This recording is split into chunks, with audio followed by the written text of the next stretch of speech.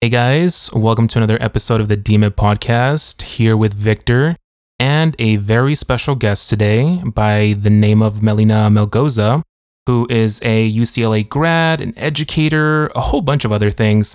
I'll actually go ahead and toss it over to her just so she can give us her bio and I don't miss anything. So Melina, welcome to the podcast. How are you doing today? Sure. Hi, Victor. I'm really excited to be here today.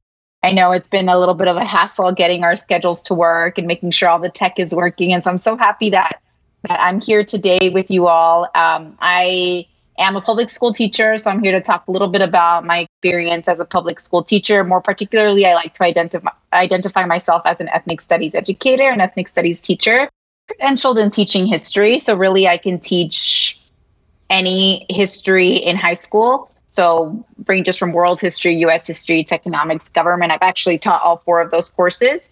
But currently, I am teaching an ethnic studies course. I love teaching history in general. I love teaching, but ethnic studies is definitely something that I hold close to my heart and that I really love teaching and being in a space with students. But I also teach U.S. history and I also teach world history right now. And so, like I said, I'm just really excited to be here. I'm a Los Angeles native, and it's been nice coming back into these communities to be a teacher. And so that's a little bit of what I'm going to be talking about today. Yeah, it seems like history is definitely something that you're interested in, and that's great. Just it offers so much insight into our past and how we can utilize information from the past in the future. In terms of ethnic studies, it seems previous times that I've talked to you, it's been something very beneficial for you in terms of how you were able to develop as an educator and something that had a very profound effect on you. Can you tell us a little bit about the benefits that it provided for you that you are now trying to extend over to your students? Yeah, definitely. Well, one of the reasons that I became a teacher is because I did have really great teachers growing up, but I definitely wish I would have been exposed to ethnic studies far earlier in my career, in my trajectory in education. I really didn't take any ethnic studies course until I was in college, and I took a Chicano studies course. And so for me, that was really an eye-opening experience in terms of my history and the history of my ancestors. And I knew that it was something that I had to come back and give to other students at a younger age. And so I think ethnic studies really is truly something beautiful. It's healing and it's liberatory, and it focuses on the experience of African Americans, Asian Americans, including Pacific Islander and Arab American studies, as well as American Indian and Native American studies, Chicanx and Latinx studies. And I think that learning these histories is so important, and I appreciated that experience, even though I had it all the way up until college when I was already an adult. And I hope that I can do that for my students as well. Yeah, I can definitely see the benefits of fostering that understanding and solidarity between these groups. Um, but when you say that ethnic studies is healing and liberating, can you explain to us a little bit about what you mean by that? Bit about my experience with my first ethnic studies course. When I say healing and liberatory, I think what I mean to say is that when you are in an ethnic studies course, it is meant to heal you not just from education you may have had before or lacked, but also to provide a community space where you can build community with classmates and teachers. And what I mean by that is that a lot of the times, education is very much multiple choice centric and teacher centric in the sense that you're there to learn from someone, and ethnic studies, the goal is that we're there to learn from each other and to learn how to love and accept one another. And we do that through things like community circles. We do that through things like gallery art walks where they exhibit their art and learn from each other. And it's liberatory and liberating in the sense that students don't need the classroom anymore to ask questions, right? That you prepare these students to ask very critical questions of the world around them. And you support them with that when they're in your ethnic studies classroom. But the goal is that once they leave your classroom, they are still asking these questions. Yeah, I think a very interesting quote that I saw in that video that I think was attributed to Malcolm X was that, I'm paraphrasing here, but it was something along the lines of history being one of the most rewarding subject matters you can study because therein lies the truth, which the truth often leads to wellness and freedom. And that's the kind of sense that I get from your answer and just from ethnic studies, a little that I've read about it as well.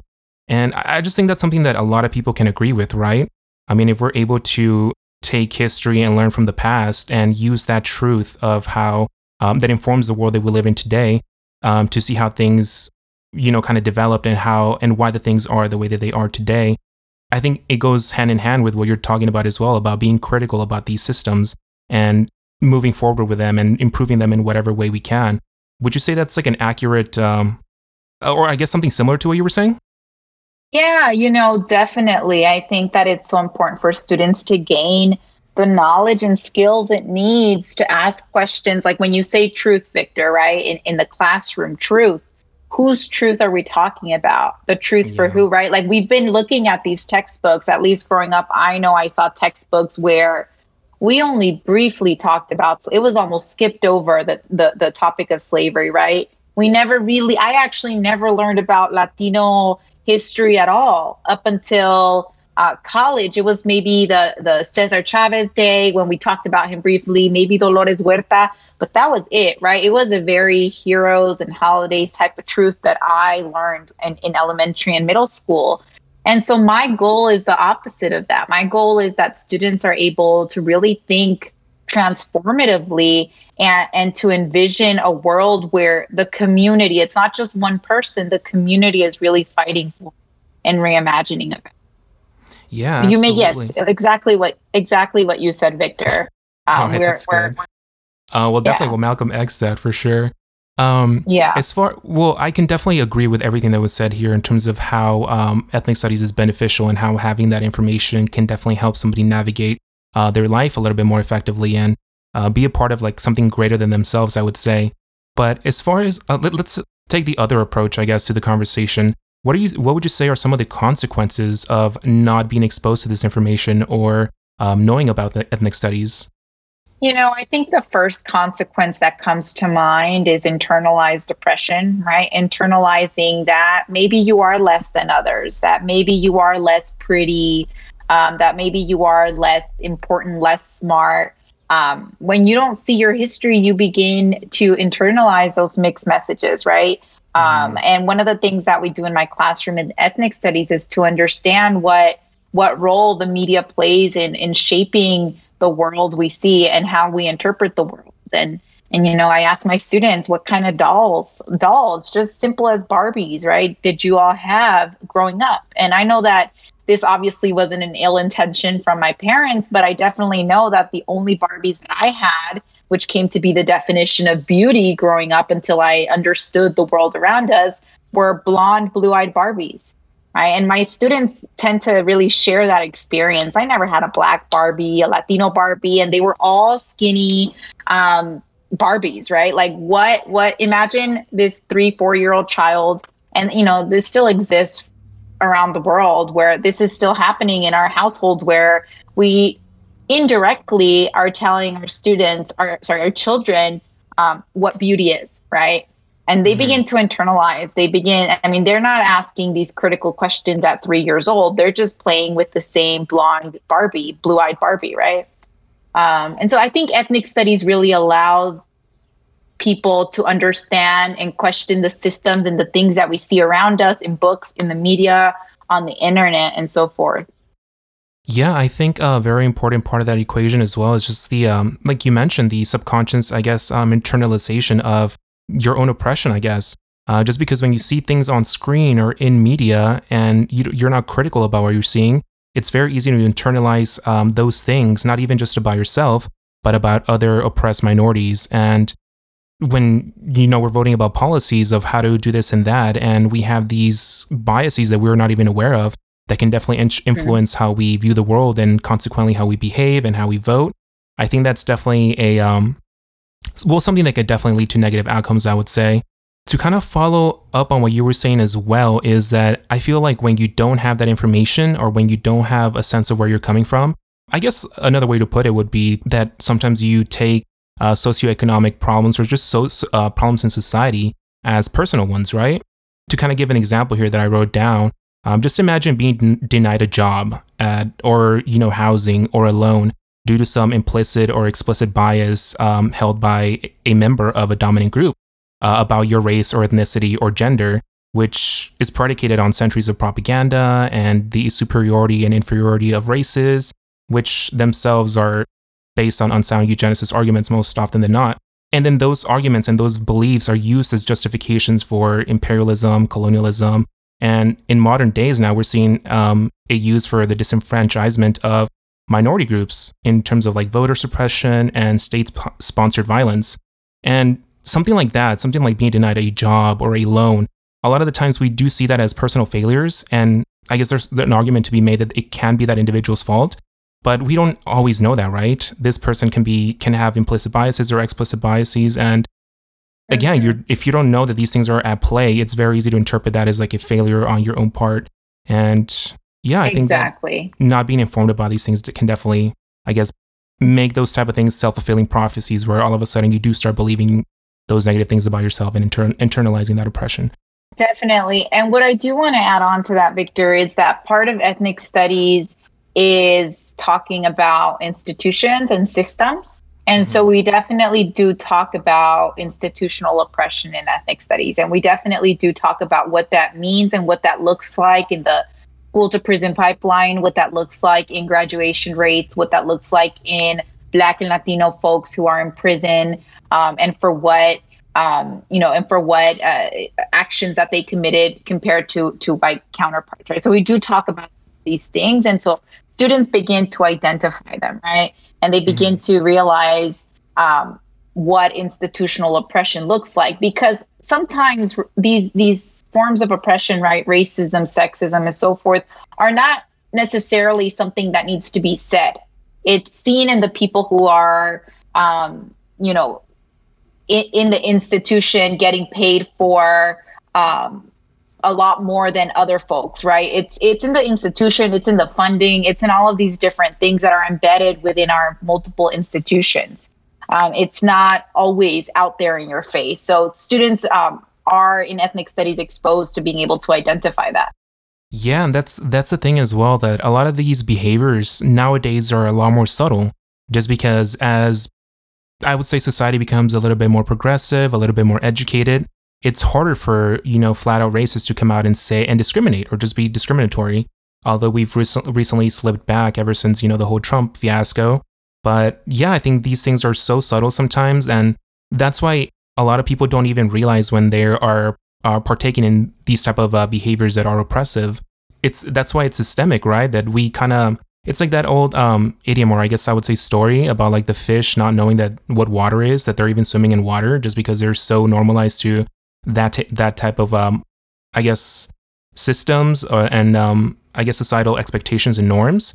So it's definitely, if you don't have that information, how are you even gonna, first of all, be aware of it or acknowledge it? Second of all, I would say taking the necessary steps to advocate for its reform or the abolition, I would say, of certain systems that aren't conducive to like a prosperous society. Yeah, definitely. As far as like, I'm actually curious, because it sounds like you understand the value in ethnic studies and education, I would say, as like a more general or a broader perspective. What kind of prompted you to get into education in the first place? I definitely think it was my experience in college and my exposure in college. I had a lot of really beautiful experiences in college that prompted me to become an educator. Honestly, growing up and not understanding systems, I went into college ready to be a lawyer, right? Like, I want to be a lawyer. And the reason behind that is, of course, money, right? Monetary compensation. And I went to a high school near Culver City, and it was super academic centric. I was very involved in school. I took 13 AP advanced placement classes. Like, I was set to do really well. I was prepared for college. I did really well the first few semesters of college. I could have easily gone to law school, but luckily for me, in my second year, I continued working with this program called Chinachli. And in this program, it was a community program where we went out to high schools and we worked with students. We had workshops ranging from public health to higher ed, to talking about systems. And I really loved doing that work. And I actually recently had a student reach out to me on Instagram, and she graduated from CSUN just this past year. And it was so nice to see that even the work that I did in college was fruitful in some way. And I got to my fourth year, so I kept working with this program in college, and I really loved it. I really, really, really loved doing these presentations and working with these students in small groups. And I got to my fourth year of college, right, ready to graduate, and I'm ready to apply to law school, but there's really nothing in me telling me like this is something you truly want to do. Like there was nothing. I had to sit down and ask myself, like, is there something that you need to, is there a reason you're going into law school? And I couldn't answer that question for myself. So I sat down for a couple of months and just tried to figure out what I wanted to do. I was a history and Chicano studies. I was a history major and Chicano studies minor in college. I loved my Chicano studies courses. I looked into PhD programs. I wasn't quite sure if I wanted to do a PhD coming out of undergrad. It was a really big deal. I had good grades, and so I really, whatever I chose to do, I felt like I was going to do okay in. And I had a couple friends who had gone into teaching already, and they really, they talked about how difficult it was, but they also seemed to be really happy with the reward from that you get from teaching. And so I looked into some ed programs, and I finally decided, and I was like, okay, I'm just going to go for it, and I'm going to apply to master's programs in teaching. I loved education all along, and I loved ethnic studies all along. So it kind of just, the answer kind of came to me as I was sitting in a coffee shop trying to figure out what programs I wanted to apply to. And it just felt very right. And I applied to USC, UCLA, a couple of other programs, and I was accepted to all of these programs. I was really excited, and I just waited to get my financial aid packages to see who would be able to support me. And I know teaching isn't a super amazingly paying job, so I wanted to make sure I didn't come out with like a million loans. So UCLA gave me the best package, and they had an ethnic studies pathway, and I was super interested in pursuing that. At the interview, the questions that they asked just seemed so relevant to the state of education. I don't remember the specific questions, but my experience in my graduate program with UCLA and my advisors, Darlene Lee and Eduardo Lopez, was truly, truly beautiful. And it was everything I could have expected from a program and more, because not only was it educational, not only did they prepare me to be a teacher, they also humanized me as a student and as a future educator. And so that's kind of how I came into teaching. I don't take any of it back. I love it. I love teaching.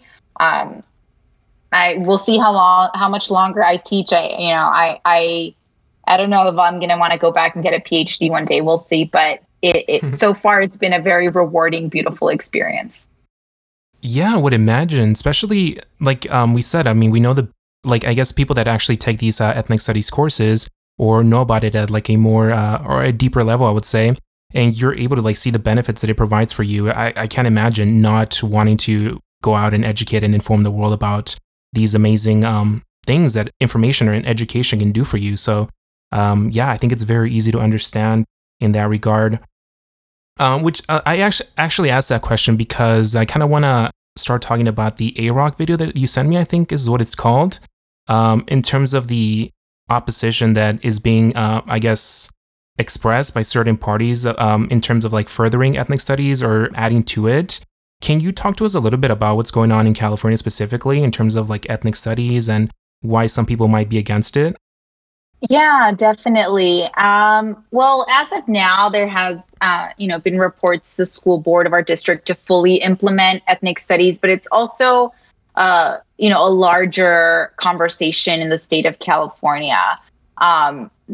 Ethnic studies very much is about understanding oppression, right? Understanding oppression and making sure that folks understand what that looks like, no matter what group it is, right? But ethnic studies specifically comes historically from African American, Asian American, including Pacific Islander and Arab American studies, American Indian and Native American studies, Chicanx and Latinx studies, and of course, comparative ethnic studies and intersectional identities. So I think the conversation is, the conversation that's being had in the state of California is, what about everybody else, right? What about all the other groups of folks that could be included in ethnic studies. But I want to make a differentiation between multicultural education and also ethnic studies. It's different, and ethnic studies is very much about those four racialized groups, and there's definitely been a lot of backlash when it comes to including Arab American studies and Palestine. And would you say that's like the main opposition there in adding? Because from what I understood from the video was that they weren't necessarily opposed to like adding Arab American studies, but more specifically how Palestine was going to be taught. Correct? Yeah.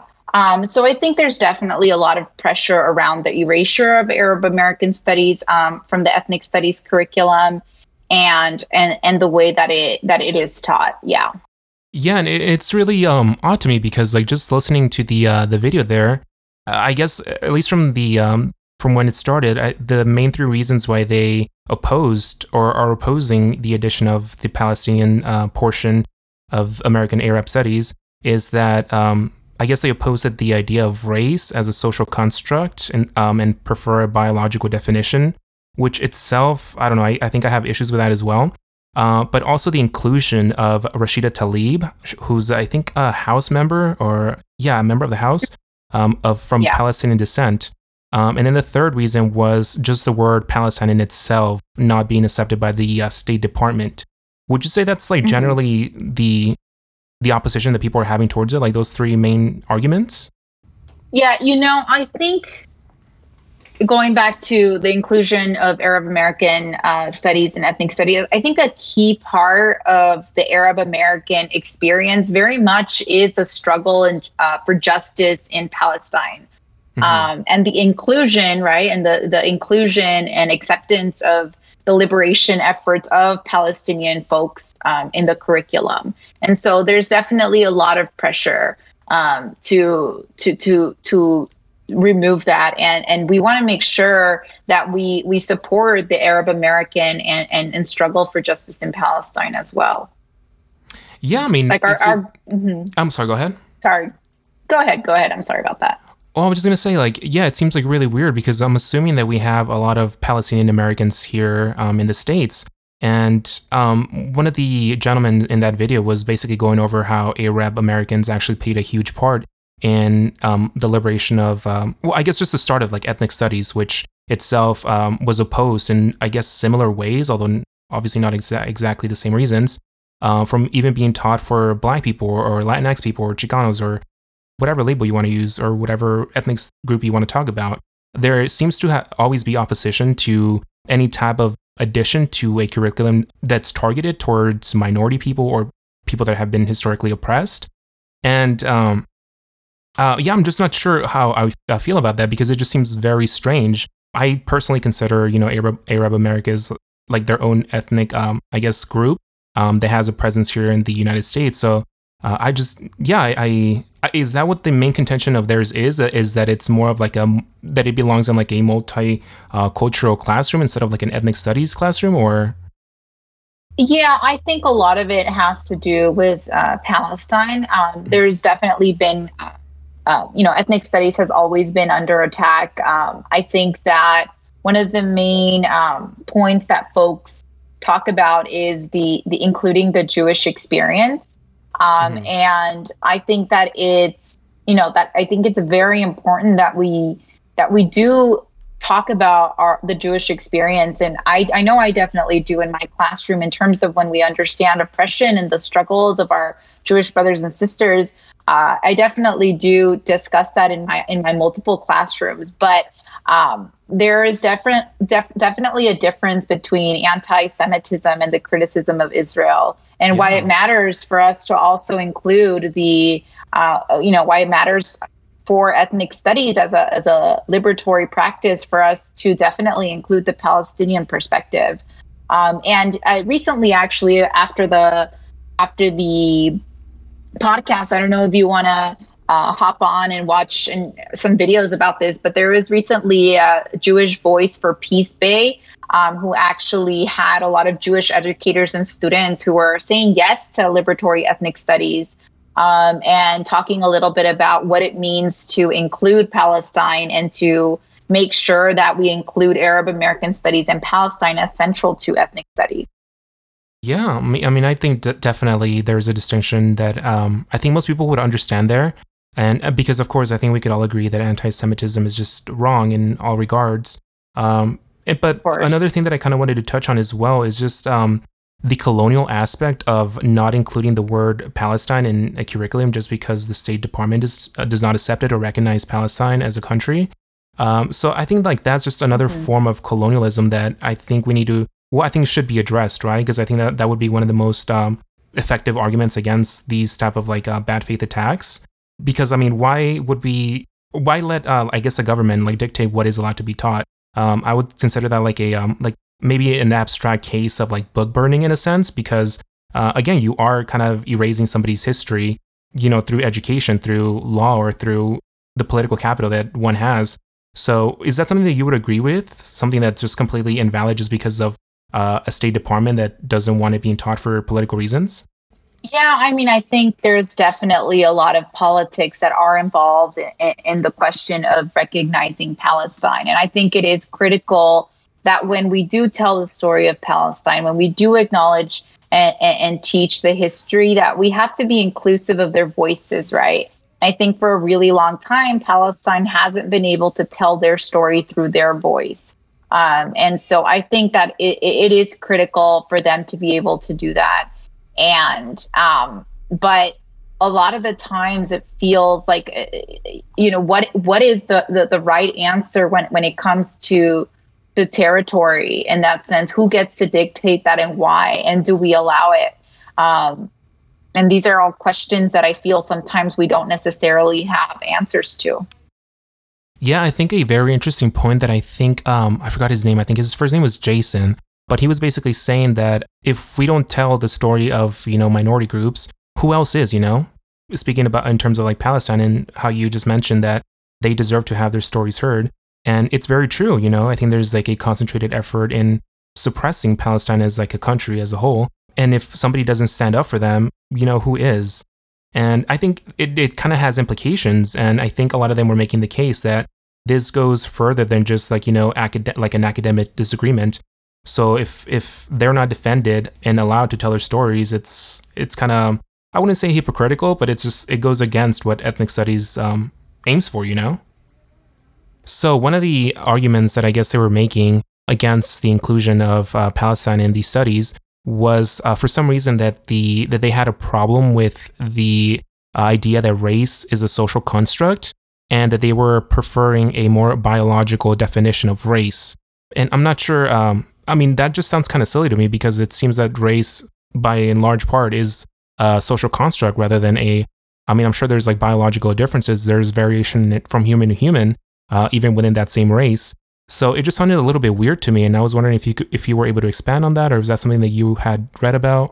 No, I'm trying to think of if I've read up on that argument specifically, and I don't think that I have.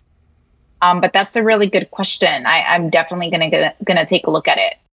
Yeah, that's why, because I thought they were gonna expand on it, but I think they either just didn't because it does seem like a silly argument to make. Just because I would say that race, by and large part, again, is a social construct, just like a lot of different things. But I think the argument that they were speaking of it as like a negative, because saying that something is a social construct necessarily makes it bad, which is not true at all, because I would say like most systems and most things that we hold true, such as like religion, money, national borders, laws, these things are all, in a sense, intersubjective systems or socially constructed. And again, like even when we talk about like biology or from a biological perspective, it just depends on like where you want to draw those lines, like where do you want to differentiate different races? And wherever you draw those lines, it's still like very subjective and socially defined. So it just sounded like a very weird argument just from the get-go. So I just wasn't sure how that kind of fit into the whole, argument in terms of like why it shouldn't be or why they shouldn't include Palestine in the ethnic studies courses. But yeah, I think with a lot of the pushback against the liberated ethnic studies model curriculum, I think we lose the focus of ethnic studies, which is really to build solidarity among us, right? Build solidarity that makes us safer. for like a larger shared purpose of understanding the world around us and the various systems that make up the world around us. So I definitely think that, we really don't want to water down our ethnic studies curriculum. We want to make sure that that we are including the voices of the experience of Palestinian folks, for sure. Yeah, and in terms of like the whole process, do you like has there been any updates? Has like the pushback on the part of like the people that are advocating for Palestine, have they made any like major moves, or has anything been decided yet? I do believe that the original writers of the ethnic studies curriculum that went up to the state and got rejected took away their names, right? Since the ethnic studies model curriculum was changed so much, they decided that it no longer represented what they had originally written to be ethnic studies. And so, from my understanding, that's the latest on that front, where folks who didn't feel comfortable with that, they just decided to take their name off. Yeah, and I think hopefully that starts like a cascading effect and other people start speaking up, because it looks like that video got like really good traction. So hopefully the pressure starts mounting. But to kind of shift gears a little bit, since I only have you here for a few more minutes, I did kind of want to get into more like, I guess like, well, politics in general, starting with Biden's administration. Since he got inaugurated and he became president, what are your current thoughts about him and his administration? Well, Joe Biden was definitely not my first choice in leading our country, but I think he was definitely the lesser of two evils. I know one of the issues that I've kept up with him on has been the reopening of schools, particularly because I'm a teacher. And I know that one of his promises was to reopen schools within the first 100 days of his presidency. And so far, based off of the vaccines and the rollout and how slow they are, I don't think that, I mean, slow in the sense that my school, even now in March, has not been fully vaccinated, and much less, the families that we work with. I definitely think that was one of the promises that was not easily, that shouldn't have been made more than anything, because we didn't know how the virus was going to continue, whether an upwards trajectory or downwards. I definitely wish he had a stronger position against, cages at the border. I definitely wish that there was a lot more support for some of the communities that I work with. Actually, right after this meeting, I'm going to go drop off some frozen chicken and bags of food and money for one of my students that is in very high need. And, that shouldn't be the case. Students shouldn't have to literally be struggling, especially our undocumented community. What are we doing to service undocumented community and to support our students most in need? And I see it firsthand with my students that there's clearly not enough support for them. And so just based on that experience right now, I think that there's a lot more that we could be doing. I know that they're working on passing another bill to send out direct checks to folks. And I do hope that comes sooner than later. But then one of my questions is, then what happens to the communities that don't qualify for those checks but still need it? I mean, there's a lot of questions. I mean, I think that no person could have perfectly addressed what is truly a global disaster that we're experiencing. But I do think that there's always more that can be done. But I'll be honest with you, Victor, I do read up on a couple articles here and there, but after the 4 years of Trump and the trauma that came with understanding and following the politics and the tweet, I have stepped back a little bit from reading everything and every single article. And for a moment, I'm just, taking definitely more than a couple of weeks to just get myself to start reading politics and news again, because it's tough. And I do current events with my students, and even then I'm like, do I really want to be doing all of this with them in the middle of a pandemic? Because there's already a lot that we're talking about and seeing on our social media. Yeah, I think that's one of the things that one of my friends was saying as well, that it just feels kind of nice to, not have to be paying attention to politics just because of something dumb that Trump might say or some new cultural war that he wants to start. And I think there is some truth to that. But again, I think that politics is still like always going to be a pressing issue. And now more than ever is like when we should still be tuning in to make sure that this never happens again. Just because there's already talk of like, Trump running again in 2024. And there's been some very problematic things that I've also seen on like, I forgot, there was like a Republican convention recently where, senators and I saw that. House. I'm sorry? I did, where he addressed a speech. Yeah. And there was just like a lot of intermingling with, representatives and like people that are purportedly white nationalists or self-identified sometimes as well. So it's, I don't know. And then again, I think that somebody made a comparison about like how Hitler came to power, about how like when he first rose to power to some extent, he later went to jail. But it wasn't until his second attempt that he actually took over the country and, started his whole, everything that we know about the Holocaust. So it's, I don't know, it's a little bit concerning. And I understand that, even me myself, like, I haven't really kept up much either, just because it's nice to, not have to like follow every little piece of like news that's being reported at the federal level. So I completely understand that. And but go ahead. Sorry. Well, I was just going to say very quickly that the bill actually passed as well. I think today, the Senate. So I think those checks should be coming pretty soon too, hopefully. Oh, good. And I hope that folks, most in need really, really feel supported with. I mean, it's never going to be enough. It's exactly in 9 days. It's been, a year since we left school. So there's definitely a lot to make up for in terms of finances. But back to the politics part of it. Yeah, it's definitely scary. I mean, I don't know if you see these new articles about Marjorie Taylor Greene, the American politician, who's like a far-right conspiracy theorist. It is scary, trust me. When I say I stepped back from looking at politics, I just mean I don't check every 5 minutes because there's no new tweets.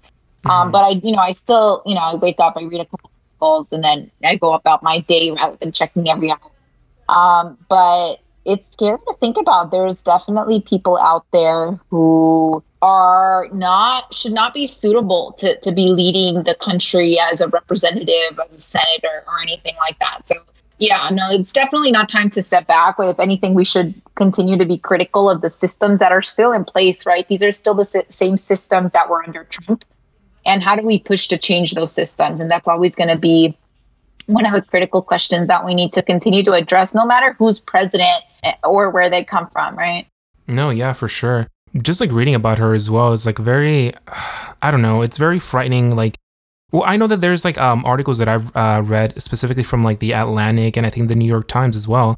They kind of links that whole movement, like the QAnon movement, to like, I guess like religiosity, specifically like the Christian aspect of it as well, which is like being weaponized in a weird way. I don't know how I feel about that either, because it just seems that religion is in a very weird place in the nation. And it's, I don't know like how it influences like this type of thinking as well, because I think in the previous episode, I kind of talked about the links that people are making between like religious thinking or just like the lack of critical thinking in some cases to like the exposition to like these type of conspiracy theories and then like the belief in them. And I don't know, like, do you have like anything there that you think might need to be addressed? Or because I think this is like a very serious thing, and I don't know like where it stems from, but it does seem like there's a very like religious or like Christian aspect to like that whole movement. And how do you feel about that? Or like, do you have any thoughts about that? I think one of the most important topics that are related to exactly what you're saying are echo chambers in the media, and how people just immerse themselves in echo chambers, whether it's religion, philosophy, or political beliefs, right? They're in these echo chamber bubbles of people who believe exactly the same thing.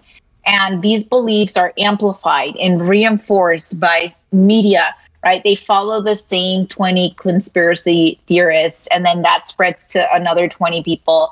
And they're all kind of just building on this echo chamber of, honestly, misinformation. And so when you think a lot about religion and the role it plays, it also has to do a lot with what communities of religion you are in echo chambers with. right? Yeah. Whether it's a church or whether it's a social media page or whatever it is. Sometimes, and it's funny you asked me that question because the other day I was watching this YouTube video about a reformed white supremacist. I'm not sure if you've watched videos like that, but he talks about how he truly believed these things that sound crazy to us, but he believed in white supremacy. He believed in religion. He believed in all of these different things that kind of played a role with with one another. And he was super far right conspiracy theorist. And it wasn't until he went to college and actually got exposed to other things that he was able to break from that. And he calls himself a reformed white supremacist. And he actually has like a book, and he's been on quite a few talk shows. If I find a link, I'll send it to you later. But he talks about what that was like and how he truly, truly believed these conspiracy theorists, and he just wasn't exposed to anything else. Like there was nothing else that he saw. It was all like social media pages he follows, the church that he went to, the friends that he had. He was from a small town. And so, yeah, I mean, there's a lot of implications that come with the media and the exposure to certain channels that we just stick with. Yeah. I think I have seen or read a few articles about that as well, of people being reformed. And I think it just goes to the testament that the less you know, the more that you are guided by fear in a sense, or the less critical you are as well of like things, and you're more willing to accept like these type of like outrageous arguments, which is kind of like the link that I guess that article was trying to draw. Because, well, I guess the argument that they make is that religiosity, because in itself is a little irrational, and how when you, I guess, like frame thinking in a certain way, you're more likely to accept other like irrational arguments. And they kind of, I guess, juxtapose this with meat consumption and COVID, how a lot of people don't see how these two things are like linked, but there is a link from, consuming meat, like as the whole world does, and to these pandemics. And a lot of people have adamant beliefs against those type of links because, again, we're also accustomed to eating meat that we don't realize how it causes these type of like issues or like these problems later down the line, and why it's so hard for people to like accept that, or like even accept the possibility of change. And I don't know, I think there's like something there. I'm not